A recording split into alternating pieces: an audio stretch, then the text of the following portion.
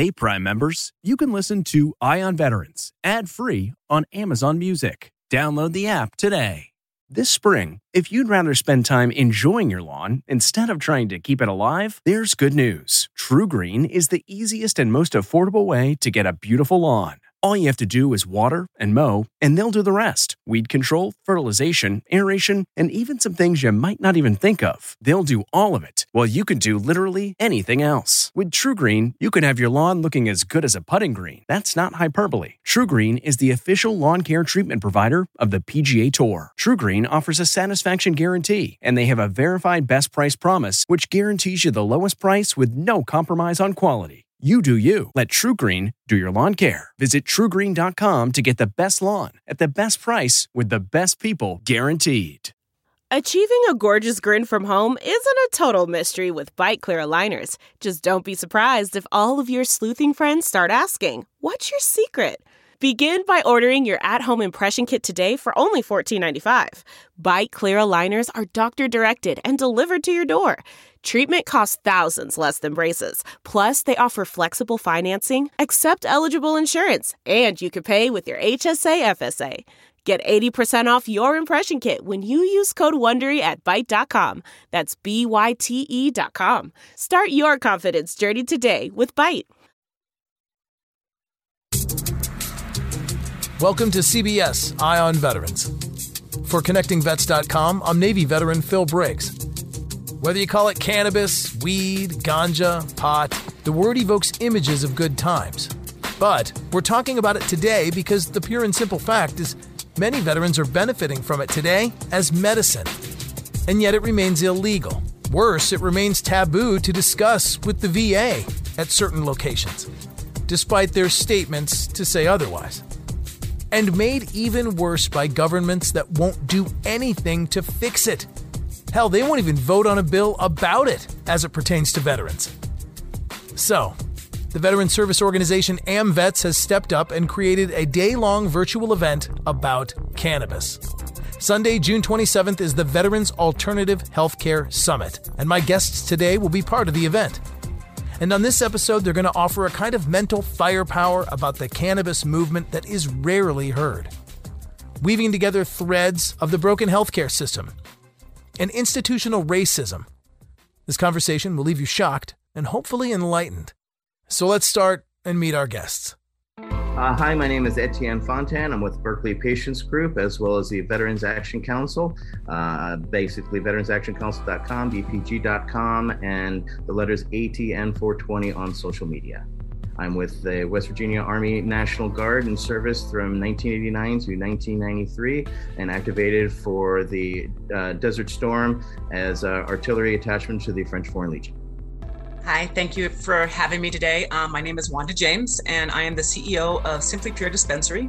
My husband and I are the first African Americans legally licensed in America to own a dispensary, an edible company, and a cultivation facility. We have been licensed now since 2009. I am a graduate of the University of Colorado Naval ROTC program. I served in the Navy from 1986 to 1991. I was assigned to integrated underwater sound surveillance. We were sub hunters, so I worked with the P3 squadron in helping them detect and find all of the Russians during the Cold War. Since then, and coming out of the Navy, I have worked for 2 Fortune 100 companies, and my husband and I have started probably 10 or 15 different businesses, including 5 restaurants, 3 dispensaries. And, you know, I have been a cannabis connoisseur since I was 16 years old, and it's something that I am very proud of. My name is Sharissa Jackson. I am the current Chief Medical Executive of AMVETS. I am a retired Air Force nurse after 23.5 years and 14 days. I survived 4 deployments, 3 to combat, twice to Iraq, once to Afghanistan. I am a best-selling author of a book talking about my experience of dealing with my post-traumatic stress. It's called At Peace, Not in Pieces.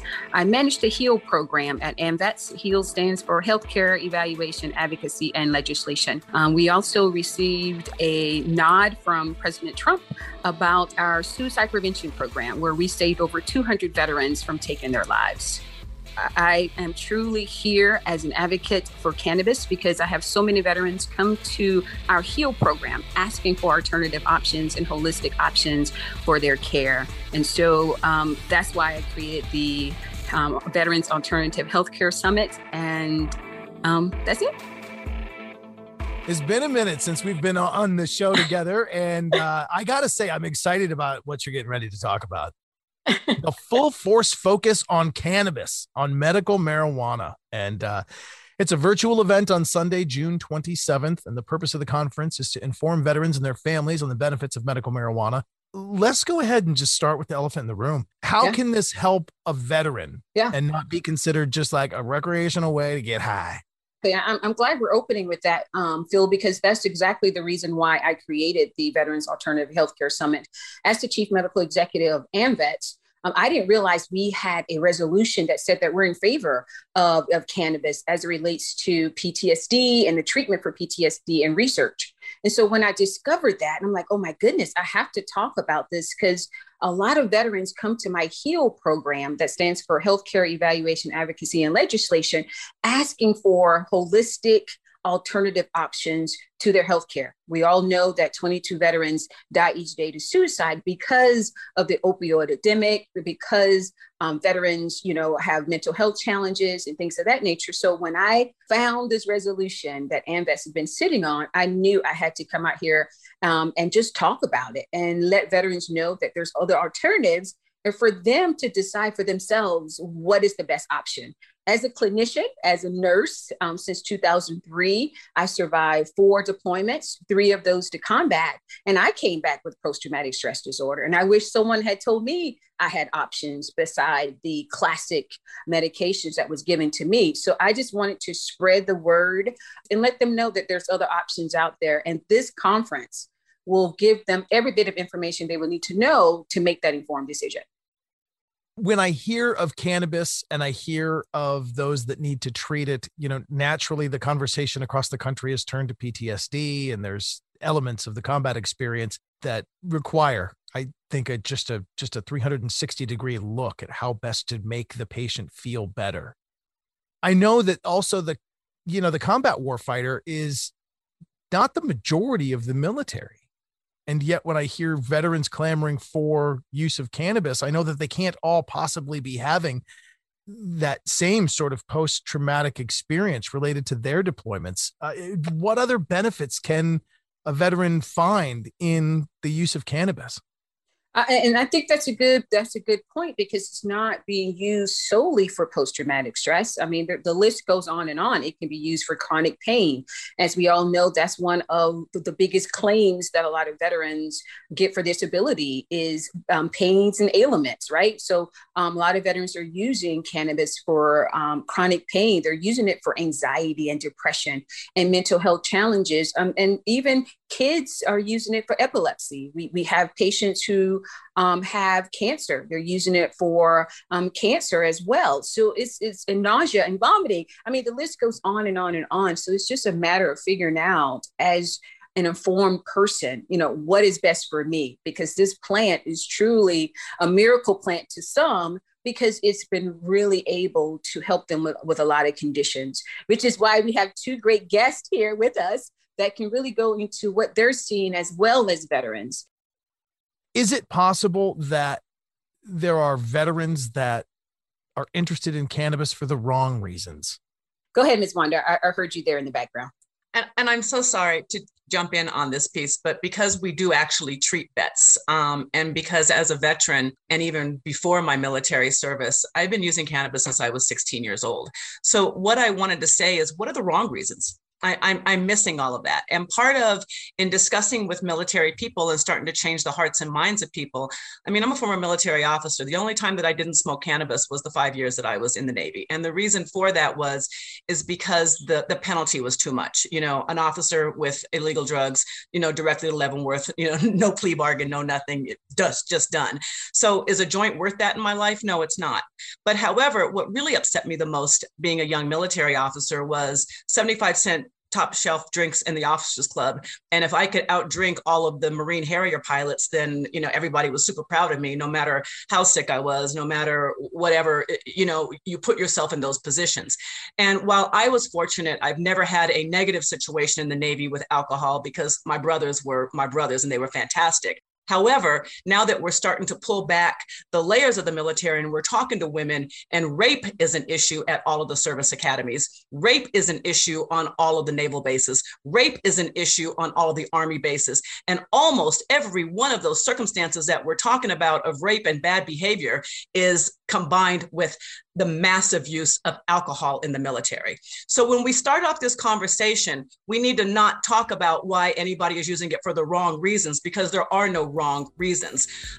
Cannabis is not like alcohol. It will not make you do things that you wouldn't normally do. And as a matter of fact, I've got to say that my cannabis use is probably the reason why I got through my college career, and even as an adult, without having any negative alcohol scenarios, because I have chosen cannabis and not alcohol as a young person.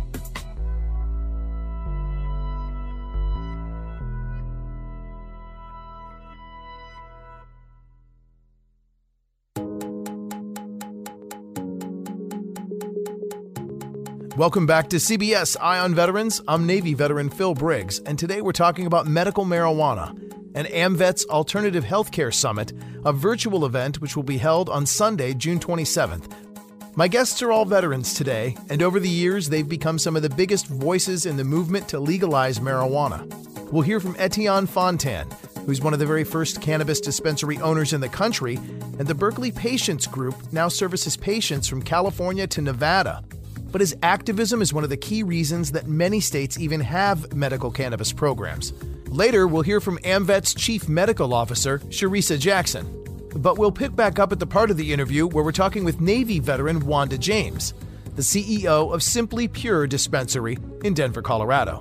And for 2 decades, she's been a force in the cannabis movement. So, when I asked about the dangers of cannabis becoming just another vice for veterans, she made a powerful stand. I come from a family of military members. I'm the first person to be commissioned an officer. I'm the first person to be in a Fortune 100 executive in 2 Fortune 100 companies. I've run and I own probably more than 15 businesses in my entire life. I'm currently the CEO of a cannabis business. I'm the president of CGI, which is the Cannabis Global Initiative. So we help people get involved in cannabis. I sit on the board of a number of highfalutin companies. And the phrase, I do more before 6 a.m. than most people do all day, is extremely true. So the idea, and let me just say this too, I was elevated before I did this broadcast. So for many of you would say, am I high right now? Yes, I'm elevated and I'm extremely eloquent. I know what I'm talking about. This is not the same if I'd gone out and done, 3 shots of tequila. And we need to stop making that comparison between cannabis and alcohol because it is not the same.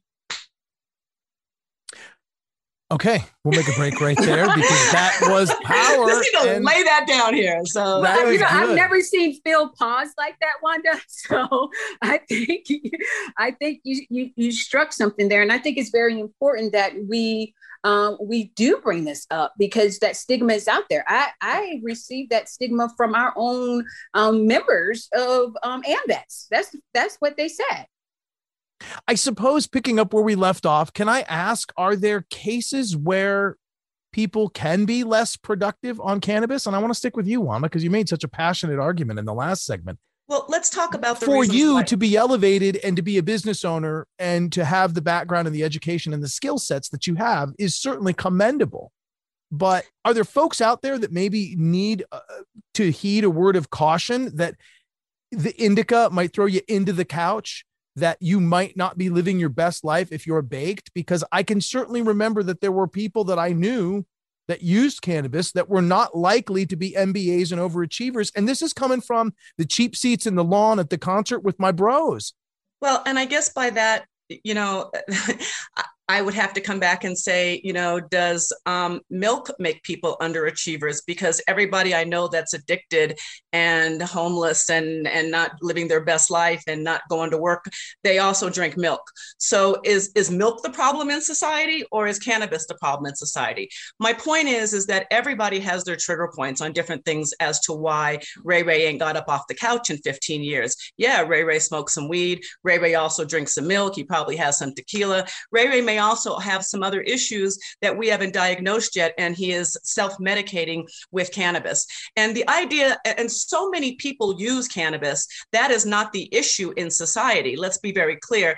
And we've also looked at, the medical aspects of cannabis. Cannabis is not addictive, despite what anybody says. Now, 10% of the population is addicted to some of anything. So let's talk about sugar. Diabetes is killing Black people by record amounts.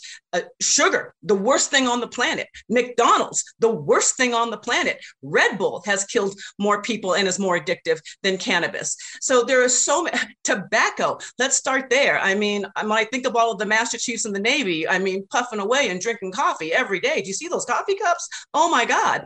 And when we talk about addiction, I do have an addiction, and it is to caffeine. If I go one morning without coffee, I have massive headaches, personality change, can't deal with anything else. Thank you, Navy, for giving me that addiction, because I am addicted to caffeine. If I don't have a joint today, I don't have a headache. I don't have personality changes. I don't have anxiety, right? As I do if I don't have coffee or if I don't have sugar. So when we talk about things in society here, let's get it all straight and talk about what cannabis is and why people, use it. And then when we say things like, well, you're just going to go out there and get wasted and baked. I don't really know what that means. Yes. Have there been times when people will use cannabis at a party to giggle and have a good time? Sure. Why not? But at the same token, just because you're giggling and having a good time, to me, doesn't necessarily indicate baked and can't deal with life. What else is going on there that we have to discuss? And I don't know, for all of the vets that we actually treat, the vets who are patients of Simply Pure, every single one of them have told me that they do not want to take big pharma drugs. Every single one of them have told me that cannabis is what makes them feel normal and lets them come out of their shell and talk to people and be a father and be a mother and be a friend. So we need to start to change what we believe, and especially what we have been fed as veterans, because the fact that we can't get cannabis at the Officers Club, but we can get alcohol at the Officers Club is a real problem. Another real problem is the fact that veterans who are suffering from illnesses related to their service are not given cannabis to heal. That's a problem that encouraged Etienne Fontan, an Army veteran and one of the first dispensary owners in the country, to fight for change. It's an honor and a pleasure to be here. Right on, brother. Hey, first tell me real quick, just so we can get up to speed, your military bio, Gulf War veteran. We're talking Desert Storm, early 90s. I joined the West Virginia Army National Guard in 1988, and it happened to be an artillery unit.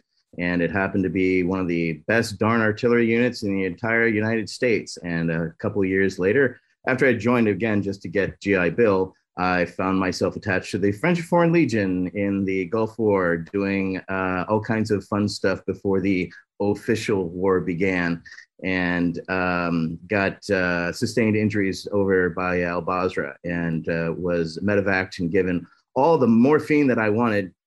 And I was a creative person, was going to school for art, and I had a very brave major who basically tell me there, had I tried hashish to get off the morphine that I had become addicted to. And I laughed at him, and he laughed, and he stopped laughing, and I realized he was being serious. And it started me on a journey into the underground, because it's not like I could go to the PX and pick up a gram of hashish. I had to go to very dark, seedy places. I had to go to bars off base to score in Ansbach, Germany. And then I came back to the United States, being a National Guard, once activated, then reactivated into society. Hard time, really hard time, and a very confusing time. easy to the point where I could pick up a fifth of Jack Daniels a day and then start into a second bottle, because that was easy and affordable. And of course, right on base. So for me, it's been a long journey as a patient advocate. I've been physically removed from 4 different VA facilities just for mentioning my cannabis use in the 90s, because there was no understanding. Labeled a known drug user, physically escorted off the property, and made to feel like a second-class citizen, lost my benefits, et cetera. So for me, I got involved with a group called the Cannabis Action Network and spent the next 2 years traveling around the country, doing rallies, teachings, and tours, educating people about their rights, as well as telling my story as a veteran. I was diagnosed with Gulf War syndrome, or now Gulf War illness, where we were exposed to, I received in 97, a 7-page dossier of nuclear, biological, and chemical proponents that we were hit with. We basically overran Iraqi positions so fast that we came across these bunkers half mile by a mile. And we kept moving, and demolition was, we were exiting the bunkers, they were coming in, and literally they blew all that stuff up all around us. And we got the fallout from that. And so I got a wasting syndrome where I wasted down to about 98 pounds. And cannabis had stimulated my appetite and got me going. And I got angry out of making criminals out of my friends to have the medication that I needed, and decided to change things. I'd rather, risk my freedoms. I'd rather stand on my feet than live on my knees.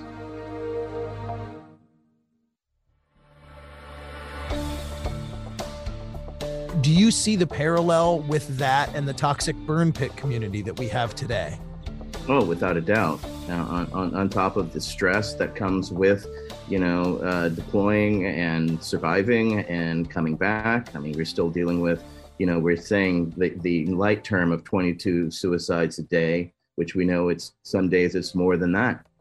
So there is a disconnect between the medical community and the veteran, and there is no bridge. We seem to be that natural bridge, and that's why we have fought through the grassroots change that we have over the past decades. And we've seen now how many states that have medical cannabis laws, 40 plus states now. And we're seeing adult use with the 18th state in Connecticut just the other day. So change is happening and it's coming. And one of the things I'm working with, I work with an organization called Veterans Action Council, and we're working actively behind the scenes with Teresa and other legislators at the national and international level to change the laws.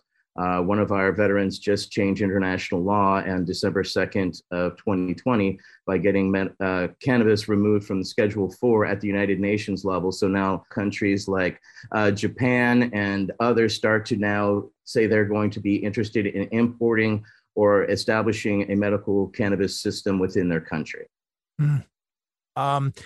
Can a veteran get in trouble for using cannabis? Can they lose their VA benefits simply trying to treat their condition with cannabis, regardless of the state they live in? Yes, it can be, but currently there is law in place that you are allowed to discuss cannabis with your healthcare professional in the VHA. However, how that individual VA facility handles it seems to vary from state to state and facility to facility, as we know by the quality of care that we receive. At the same time, there's a disconnect between the education at each VA, depending on what state is actually taking place. You can lose your benefits but you can fight and have them reinstated. There is injustices still happening, as we talked earlier about Sean Worsley in Alabama. There are still injustices happening to veterans, unfortunately, all over the United States. The case he's referring to is that of Sean Worsley, the Iraq War veteran and Purple Heart recipient, who was held in an Alabama jail for felony possession of medical marijuana legally prescribed to him in his home state of Arizona. Worsley, who was just driving through the state on his way to visit his parents in North Carolina, was imprisoned for 10 months for simply having his medicine. We need protections. And so one of the things that Veterans Action Council are pushing for is to have federal designation for veterans on our VA cards to be cannabis patients, so that we can have protections in all 50 US states and territories, so that we can travel with our medicine, so that other veterans like Sean Worsley don't get abducted in states and harassed in states that don't have medical cannabis access or a medical defense.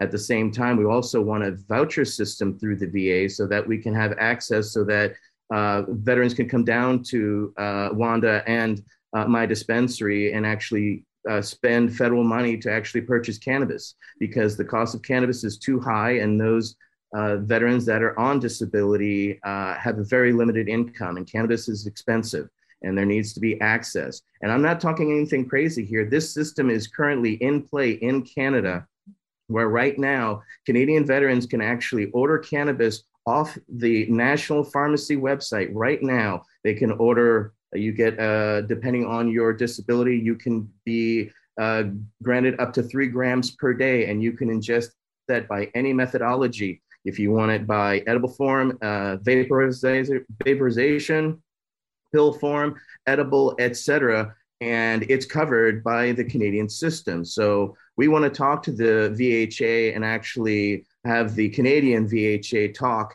and make something happen, because our veterans need access to cannabis today. I've been risking my freedom, as well as Wanda's been risking her freedom federally for way too long to not see this injustice be righted.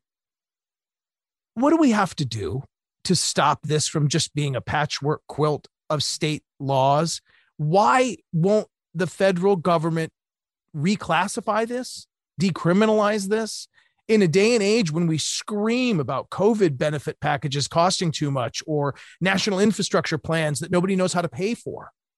And yet we stand at the precipice of having a product and something that could be taxed and used on a federal level to generate some sort of revenue for the federal government. Like, why are we here? What the hell does Congress need to have? Because we have, in my opinion, the best case studies of responsible use of this cannabis in veterans. Because the federal government is making more money on this plant than anybody involved in the industry whatsoever. We are taxed under what is called a 280E tax penalty. The 280E tax penalty was created in the 1980s for Pablo Escobar and folks like him that were putting billions of dollars in the bank, buying property with obviously known drug money. The 280E tax penalty effectively takes anywhere between 40 to 80% of your income. So in cannabis space, if you open a legal cannabis business, if you touch the plant on any level whatsoever, you are taxed on your total income. So for example, if I make $1,000 today and I pay my staff $300. If this was a regular business, at the end of the day, I would write off my computers, my electricity, my salaries, all that kind of good stuff of running my business. And then what is left, I would be taxed on that amount. In cannabis, if I make $1,000 today and I pay out, like I said, $500 on staff and electricity and rent and computers, I am still taxed on the full $1,000. Even though the United States government knows that I did not keep $1,000, but I'm taxed on that amount. So on every April 15th, every cannabis company out there, and granted, we've got some accountants and we've got some ways now so we can lower that. However, that still means that 60 to 40% of every dime that I make is going to the federal government off the top. We have no deductions. Well, we have tiny deductions, but none to speak of. We have no deductions, and we are penalized for, here in Colorado, we have 46,000 people who are badged and come to work every day. We generate over $2 billion worth of sales. We have paid over $1 billion worth of sales tax since 2014. And yet the owners in this industry are barely making it. And let me be very clear. The owners in the cannabis space are barely making it. Yes, my business does $5 million plus a year, easily. However, we are taxed on that $5 million. I mean, I pay, I don't know off the top of my head, but let's just 70% of that goes to the federal government off the top, which then leaves me very little money to pay my employees, to buy cannabis, to buy new computers, to put new lights in my farm, and then to pay the owners and to pay our investors. The only money that owners normally make out of their dispensary is what we pay ourselves in salary. So the federal government are making out thick as thieves And this is the reason why they are not allowing this to become federally legal. It's the only reason.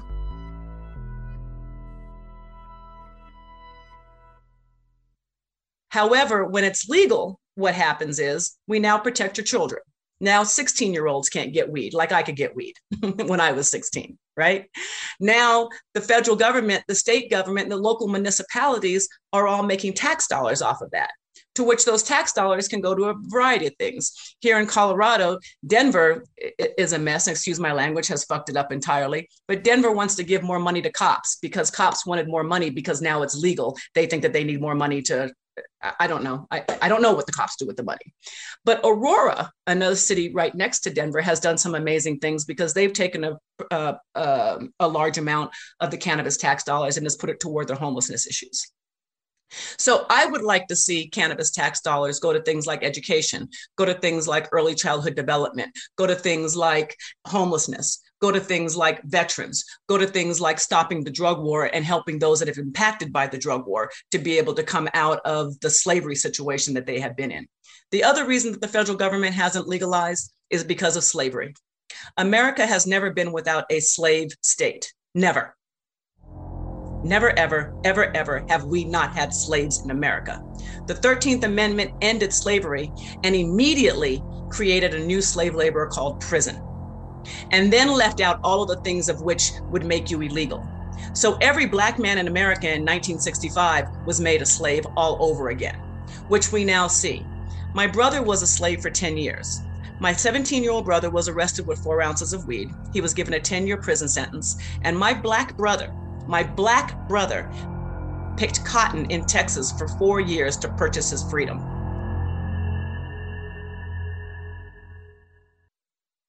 My black brother picked cotton in Texas to purchase his freedom. He was 18 years old. He had to pick 100 pounds of cotton a day to purchase his freedom in the early 1990s. So when I found that out, that's why I am a cannabis entrepreneur right now. It's not because of the money. You know, I have a resume. I didn't have to do this. We did this because we wanted to put a Black face on cannabis and we wanted to fight slave labor. And that's what this is about. 800,000 people a year are arrested for simple possession. Of that 800,000, 85% are Black or brown, usually boys between the ages of 17 and 24. The reason for that is because America now makes them slaves. I don't want to name the companies because I get in trouble for that. However, most of the Fortune 500 employs slave labor. The state of California brags about the fact they have firemen fighting these forest fires that are prisoners, and they're paying them $1 a day. $1 a day to fight fires is slavery.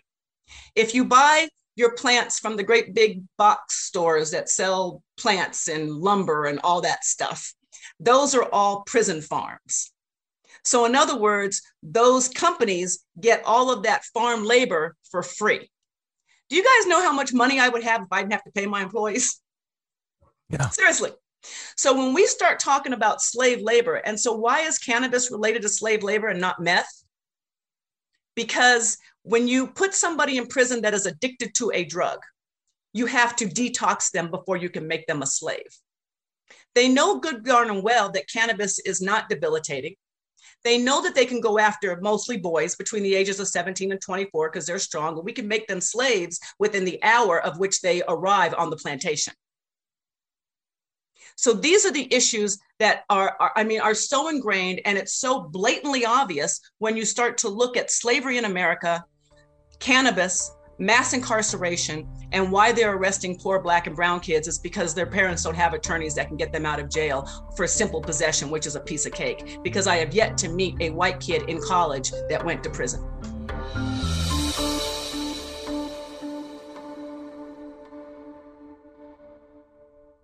To follow up on that discussion as well, $4 billion is what, on average, the United States government is making from 280E currently. So that unless we replace that with something, it is way too sexy for the government to continue it on. But to follow up on your question, Philip, yes, the federal government can do it. The federal government has actually been growing for the past 40 plus years at the University of Mississippi in Oxnard.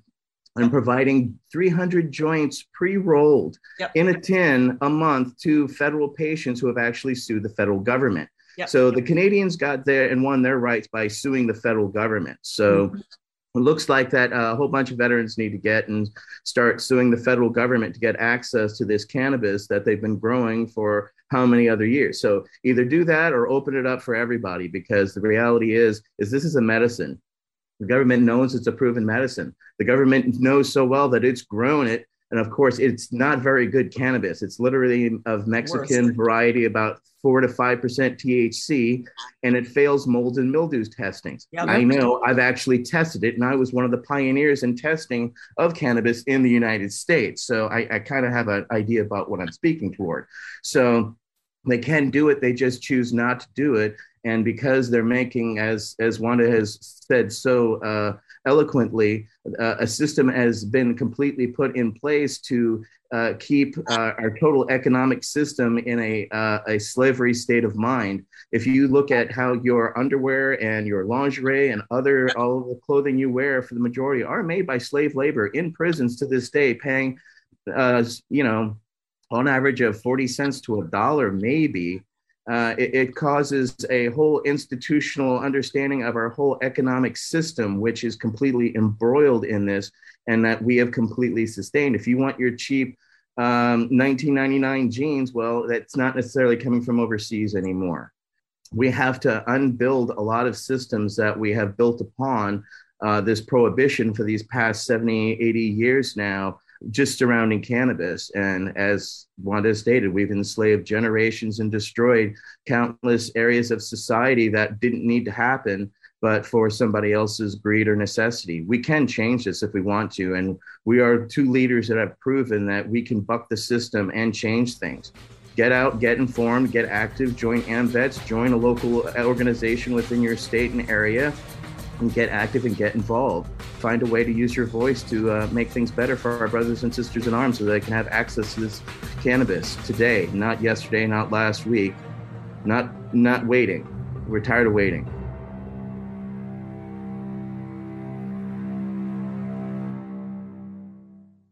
We just take a minute and breathe. Wow. So much power is woven into those arguments. I literally did not predict that we would be having a double and triple corded thread conversation about the fusion of the cannabis space, race relations, prejudice.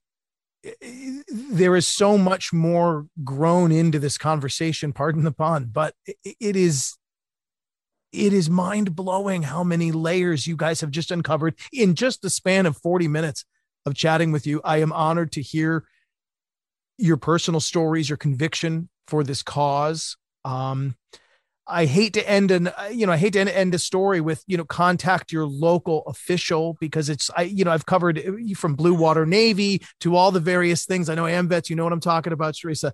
Yeah. All the different causes we cover. And it's always like, well, contact your local official. And it's like, damn it.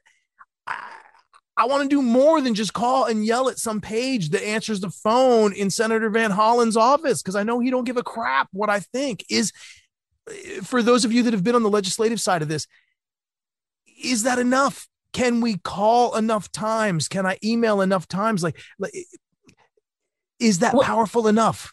Well, for me, Phil, it wasn't powerful enough, because me being in the role that I am as the chief medical executive on the national level for AMVETS, I'm in Congress all the time. I'm testifying for veteran issues, women veterans issues. And it was no one in the veteran service organization space that was talking openly about cannabis. And when I discovered this last year, and I discovered the efficacy of this plant, and had veterans reaching out to me saying, help me, I want to learn, I want to know about cannabis. I don't want to be on these opioids.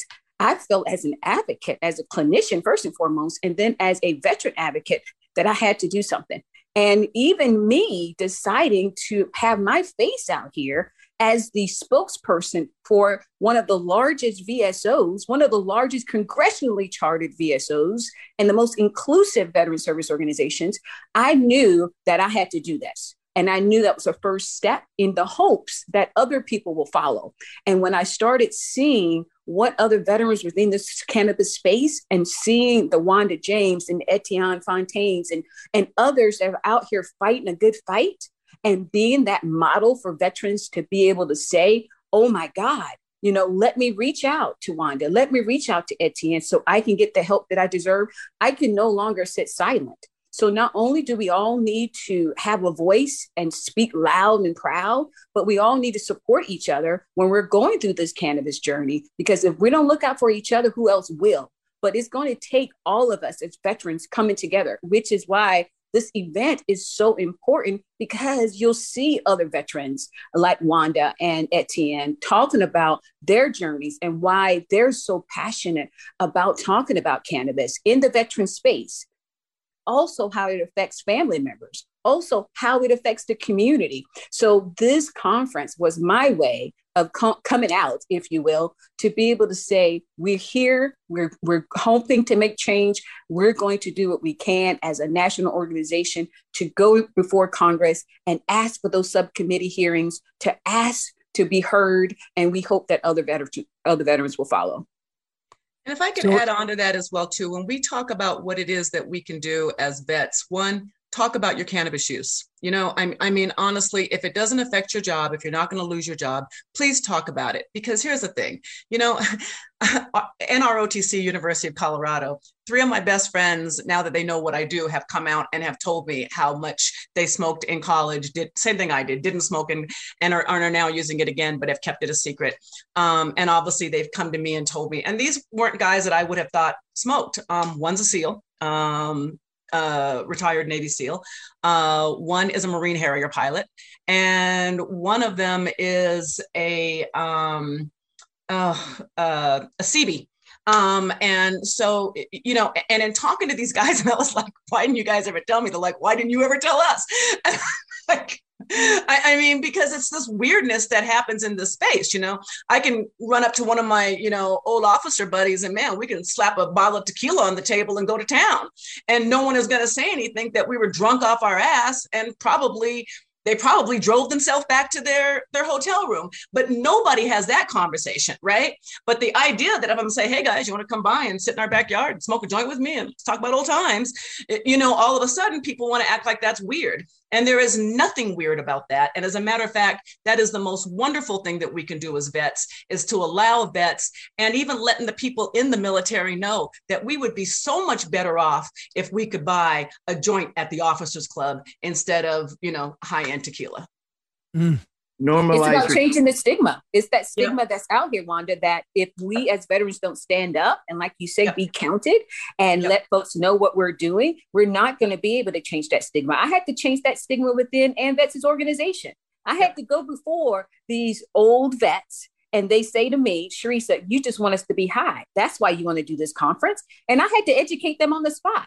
It is not about being high. It's about this plant being medicine. Let me tell you this. And I started ranting out all of this information, the stats, and how veterans are coming off opioids and all of these pharmaceuticals. Yep. And then it was like an aha moment for them.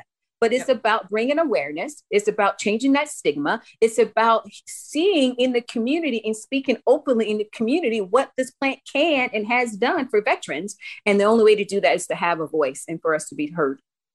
And let me remind everybody real quick, too, when we start talking about, quote unquote, you just want to get high. I am officially high right now. Do I sound like I'm slurring my speeches? Do I sound like I'm confused on the words that I need to say? Do I sound like I cannot handle whatever is coming at me right now? No, I'm not, but I'm elevated. And this is where we need to get people to understand it is not tequila. And normalize your use. Exactly what you're talking about is not being ashamed of it, showing people that you are. Yes, I am elevated during this interview as well. Do I sound out of it? No, I am well practiced and well versed and well understood with my medicine, just like anybody else is. And it is for you to decide, and it is up to the individual to decide. But use your voice. We in the Veterans Action Council want to organize an actual lobby day up on Capitol Hill so that we can get veterans together and organize so that we can go speak as one unified voice, as opposed to being talked by or referenced by another organization. We found that we have to be our own best advocates, and that is by educating ourselves, educating those around us, and then going out and planting those seeds of information so that hopefully they will sprout within our representatives and legislators so that they can understand that there is a real need and access to this medicine. Right now, I'm reading a study that just came out that over 7,000 troops died in the post 9/11 wars, and a staggering 30,000 have died by suicide. If we were able to get off these, there's two medications they give us, and both offer us suicidal ideation. So cannabis does not. And so we need a natural alternative today. And we're past the research phase. We're using it now. So let's get past that and let's step forward today. We're holding our torches up in the dark for you to come join us, to light your torches so that you can carry it into your dark part of the world and brighten it so that others can, and carry your torch as long as you can, and then teach someone else, and then pass your torch along. So incredibly good. Sharissa, take us home real quick with the details on this weekend's event. Again, it is AMVETS Veteran Alternative Healthcare Summit. Where do I find out more information, and how do I register? Yeah, absolutely. The event is on Sunday from 9 until 6:30. It is on Sunday, which is PTSD Awareness Day. And I intended it for that day because of the importance of PTSD and me being a PTSD advocate and a survivor of PTSD. You can certainly go to amvetshealprogram.org. The Eventbrite is up there. You'll see the Healthcare Summit up there. Click on that. It's free for veterans. It's $22 for non-veterans. It's $220 for businesses. We have numerous sponsors. We have some free opportunities for veterans to get their certifications.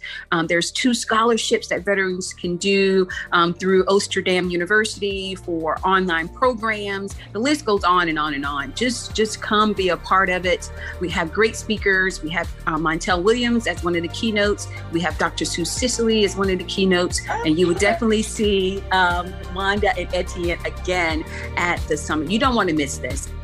Well, I love you all for your time. Thank you so much. The Veterans Alternative Healthcare Summit is again Sunday, June 27th. Details at amvets.org. Now, as a veteran and their fellow cannabis user, I'll say let's all do what we can to keep the cannabis conversation going and fight for the rights of those that want to use this medicine.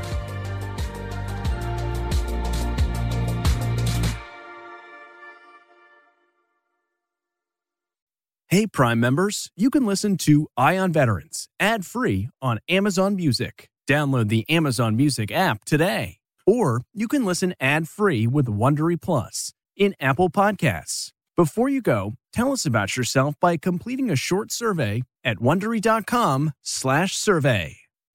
You know how to book flights and hotels. All you're missing is a tool to plan the travel experiences you'll have once you arrive. That's why you need Viator. Book guided tours, activities, excursions, and more in one place to make your trip truly unforgettable. Viator has over 300,000 travel experiences to choose from. Everything from simple tours to extreme adventures and all the niche, interesting stuff in between. So you can plan something that everyone you're traveling with will enjoy. Real traveler reviews give the inside scoop from people who've already been on the experiences you're considering. So you can plan with confidence. Free cancellation helps you plan for the unexpected. And 24/7 customer support means you can travel worry-free. Download the Viator app now and use code Viator10 for 10% off your first booking in the app. Find travel experiences for you. Do more with Viator.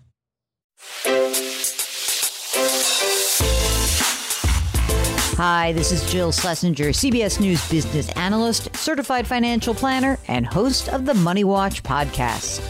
This is the show where your money is not scary and it's not boring. It is a show that's all about you. It's your questions that make it possible for me to provide unconventional and entertaining insights on your money and maybe more importantly, on your life. I'm going to be your financial coach, someone who brings common sense and an insider's perspective on how to manage your money and your emotions. And I promise we are going to have a little bit of fun along the way. Have a question from retirement to career changes to college funding? Just send us an email at askjill@jillonmoney.com. Follow Money Watch wherever you get your podcasts. You can listen ad-free on the Amazon Music or Wondery app.